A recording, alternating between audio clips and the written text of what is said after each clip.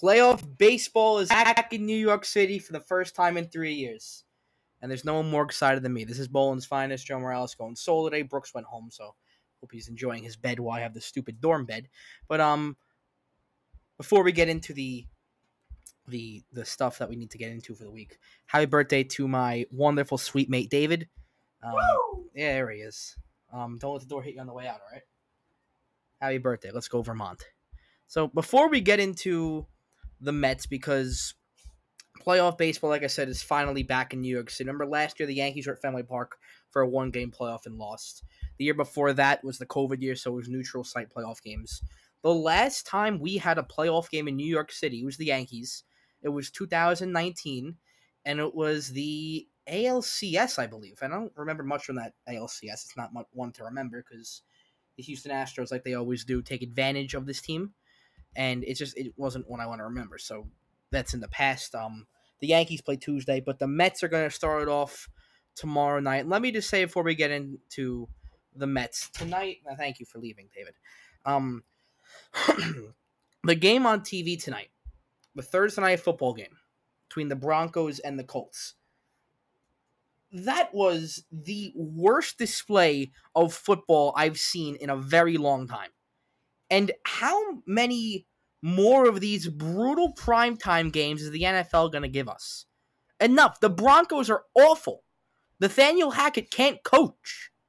Russell Wilson looks as washed up as ever. We need some better primetime. I should get free Amazon Prime for watching that game. That's how bad it was. We need to do a better job of getting primetime games. Especially ones that you're going to force people to pay for. Please give us a better product than what that was. There was not one touchdown scored in this whole game. It was field goals. And missed field goals, too. And then Hackett's brilliant decision to pass the ball with Wilson who's thrown 2 interceptions and barely 200 passing yards. We're going to throw the ball 4th and 1 from the 5-yard line. Hey, this guy looks like he's on track to be one of the worst head coaches we've ever seen. That's how bad he looks right now. So please do a better job of getting us primetime games. Like I said, ones we have to pay for, too. Luckily, I'm a Prime owner, but people who actually want to watch these games for fun who aren't Prime owners have to sign up for a free 30-day trial, and then Amazon's charge them an arm and a leg. I mean, let's do a better job at this, please. Get us something to actually enjoy that we have to pay for, please. Anyways, the Mets play baseball later today, and it doesn't scream Mets without... I'm going to close my door. Sorry about that. Nothing says Mets like some controversy. They're starting Max Scherzer game 1. No problem with that. People might have an issue with it. I don't. DeGrom hasn't started a playoff game in 7 years. 2015 was the last time he pitched in a playoff game. Big games, don't get me wrong. But Max Scherzer has been in the playoffs almost every year since then. He has a World Series title in there too. And he's played on some very good teams. I have no problem with using him in game 1. Get yourself a 1-0 cushion in the series. That's what Max Scherzer's here for. And you have that luxury, too, because they have 2 aces. If you don't want to use DeGrom game 1, bam, you have Max Scherzer. And if you want to look ahead, using Scherzer game 1 sets him up better in the NLDS if they would go on and win it. So going with Scherzer game 1 is not a terrible idea. I don't mind it at all. I don't think many people will, and it really shouldn't be an issue. The problem the Mets are getting themselves into, and what Buck Showalter is doing to draw some more negative attraction to his team when they don't need it. You just blew one of the biggest leads in National League history, division-wise.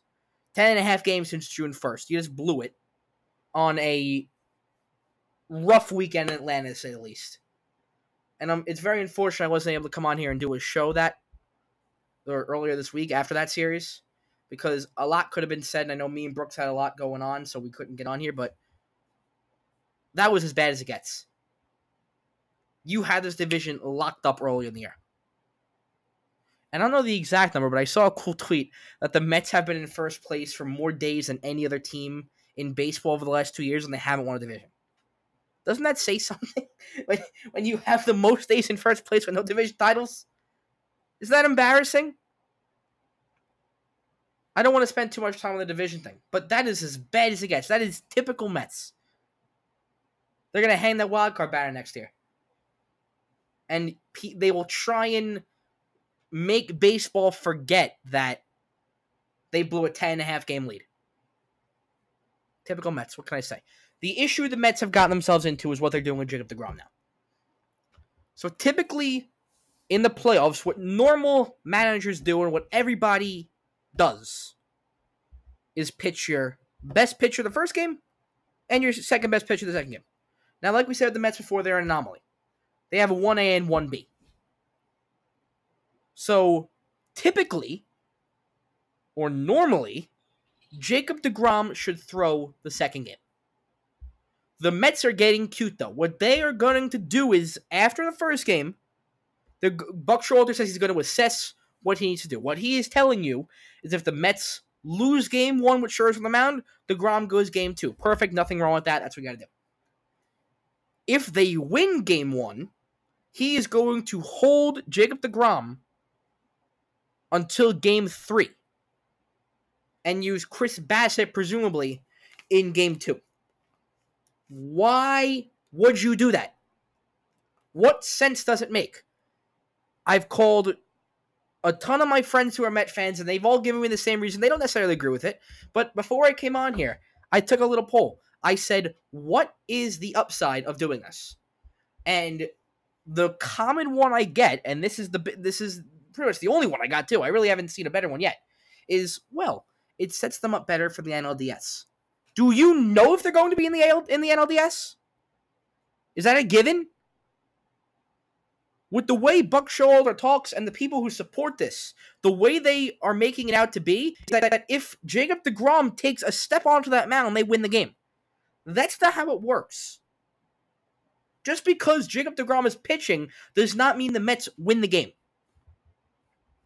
So I'll ask again, please, someone tell me. I'm willing to have a conversation about this. I wish Brooks was here, because maybe he could explain it. What is the purpose of making Jacob DeGrom wait until game 3 to pitch? You cannot tell me wait until the NLDS, because you cannot manage 2 playoff series while trying to win one. When has that ever worked out? When have you ever seen a team try and line up pitching for the next series while in one? Or while one hasn't even started yet? When has that happened? I can't think of one. And for the people who are having trouble understanding this, let me paint it a different way. It's game 5 of the World Series. You have Max Scherzer, Jacob DeGrom, and Chris Bassett ready to go, like they are in this series. If you win game 5 of Max Scherzer, would you not try and go for the kill and win the World Series in game 6 with Jacob DeGrom? I'm hoping most people who are listening to this say yes. Because if you don't, I'd question you. Why would you want to play an extra game? Why would you want to tax your bullpen? That's really the only reason. Why would you want to tax your bullpen? It doesn't make sense to me. When you were in a playoff series, especially a 3-game series like this, I know it's the first one, but it's also the shortest one. When you're in a short series like this, go for the kill when you can. Buck Showalter is showing to me right now that he cares about the next round more than he cares about the round he's in right now. And for Buck Showalter, who's been a manager for 25 plus years in this league now, I expected better. I really did. I thought Buck Showalter was a smart manager. I expect a rookie manager to do this. I expect Marmelos, who's in St. Louis, to do this kind of stuff. And he's starting Jose Quintana game 1. I don't understand the thought process behind that. I know he's a 2 ERA with St. Louis, but you have Miles McCullough come off one of the greater seasons in Cardinal history. We're going to throw Jose Quintana game 1. That's for another day. But I expect Marmelos in St. Louis to do this kind of stuff. Not Buck Showalter, who's been managing for 25 years plus. I've still yet to find the upside to doing this. They have a chance to win, presumably, winning game 2 with the best pitcher in baseball on the mound. But they're going to push him back to let Chris Bassett get a start. This is not a knock toward Chris Bassett. Please don't take it like that. I've been on record saying he's the most reliable pitcher they have. But why push up Chris Bassett in game 2? It doesn't make sense to me. And again, Buck Showalter, you cannot manage 2 series at once. It is not a given you were in the NLDS. So enough with it. Jacob DeGrom should be starting game 2. And if it works out, then this won't be an issue. No one will talk about it. If the Mets lose a winner-take-all game 3 with DeGrom on the mound, then this becomes an issue. Because we don't know what would happen in that game 2 if DeGrom was pitching. We don't know. And you waited until your backs were against the wall to use your best pitcher. Wouldn't you rather go down swinging with your 1 and 2? If the Mets are going to get swept, wouldn't you rather go down with your 1-2? Instead, you force the game 3 for what reason? 0. Doesn't make sense. It doesn't make sense to me. It doesn't ring a bell. It's not ringing for me. So that's the controversy with the Mets. Please, if you know the reasoning or you think you know the reasoning, please don't hesitate to reach out to me. Joe Morales _ on Twitter. Please reach out to me. I want to know why. Joe Morales _ 1. Sorry, that account got banned. Don't worry about that. So the other thing with the Mets, and then we can wrap it. I mean, I'll touch on the Giants and Jets this weekend. Just some quick thoughts, but it's late and I'm tired. I'm going home tomorrow, so I need to get ready to go. Starling Marte is going to be out this series. So who is going to be the right-handed DH? We know Vogelback's the left side, but who is going to be the right-handed DH? At this point, I would have to say Francisco Alvarez. I know he's only played 3 Major League games, but what is your alternative? Mark Vientos? He's looked terrible. Darren Ruff? That trade looks like one of the worst trades I've seen in a long time. J.D. Davis would have been a better option right now. Ruff Comer is at 160 with an OPS under 500. And he's on that Phantom IL now. What other choice do you have? It's Francisco Alvarez. There's really another way to say it. He played all right in his first 2 games. I give him that. He played very well. He probably has to start now. It's uncommon to see this. A guy come up with only a handful of Major League games starting playoff games. But what other choice do you have? Because when San Diego throws Blake Snell at you in game 2, I'm not putting Daniel Vogelback up there. Vogelback will go game 1 against Yu Darvish. But against Blake Snell, it's probably going to be Francisco Alvarez. And he's not going to catch, obviously, because then you still don't have a DH. But he's going to DH. And that's what I think. And it's probably going to happen. Because, again, what other option do they have? Mark Vientos? No, thank you. They're going to go Alonso at first base, McNeil at second, Lindor at short, Escobar, who looks great at third. He had one hell of a September. I give him that. I've ripped him all summer. Man, did he have a good September. So he'll be at third base. Canna in left, Nimmo in center. And then right's probably Tyler Naquin. Has to be. It's a bummer. It's a real bummer. Marte's loss should not be taken lightly. He's an extraordinary player. It cannot be taken lightly. And it's going to be a big loss, too. He might be able to come back for the presumable NLDS or even, may I say, NLCS, maybe. But I'm hearing he can't pick up a bat right now. He's in a rough spot. So game 1 of the National League wildcard series tonight in 8 hours. I know my buddies who are Met fans are fired up when they should be still upset because they blew a 10.5 game lead. That's irrelevant, though, at this point. Let's go around the league real quick and give my wild card predictions. I did my bracket challenge today, so we'll start with what should we start with? Cleveland versus Tampa Bay. Picked Cleveland. That means they'll play the Yankees. I pick the. I'll start with the Mets at the end. Let me just. My phone is looking right now. I know I picked Cleveland over Tampa Bay. That's a 12 o'clock game tomorrow. 2:07. Phillies at Cardinals. It's funny. I listened back to my MLB preview show from March, and I said the MLB scriptwriters would love St. Louis. One more run with Yachty, Waino, and Pujols. I said that they would win the division just for fun. I thought Milwaukee was better, but man, was I wrong. And like I said, they're starting Quintana game 1. I don't understand that, but I guess he's been one of their better pitchers since they got him from Pittsburgh in July. But I will take the St. Louis Cardinals in 2 games. The Phillies are by far the worst team in the playoffs. That bullpen's a mess. And I know when my buddy Zach on Twitter, if he's listening, you know you are, Zach. He was Zach Goldman. He was telling me that oh, look at Wheeler's stats against the Cardinals. In 2 games? I don't care. Game number 3, Seattle versus Toronto. That's in Toronto, all 3 games. Cause look at these pitching matchups. Or at least for Seattle. Castillo, Ray, and I'm blanking. Logan Gilbert, thank you. Logan Gilbert. That's a great 1-2-3. It's a very inexperienced team. They're young, but so is Toronto. I give Toronto the edge here just because they're home for all 3 games. This is going to be a 3-game series, no doubt about it.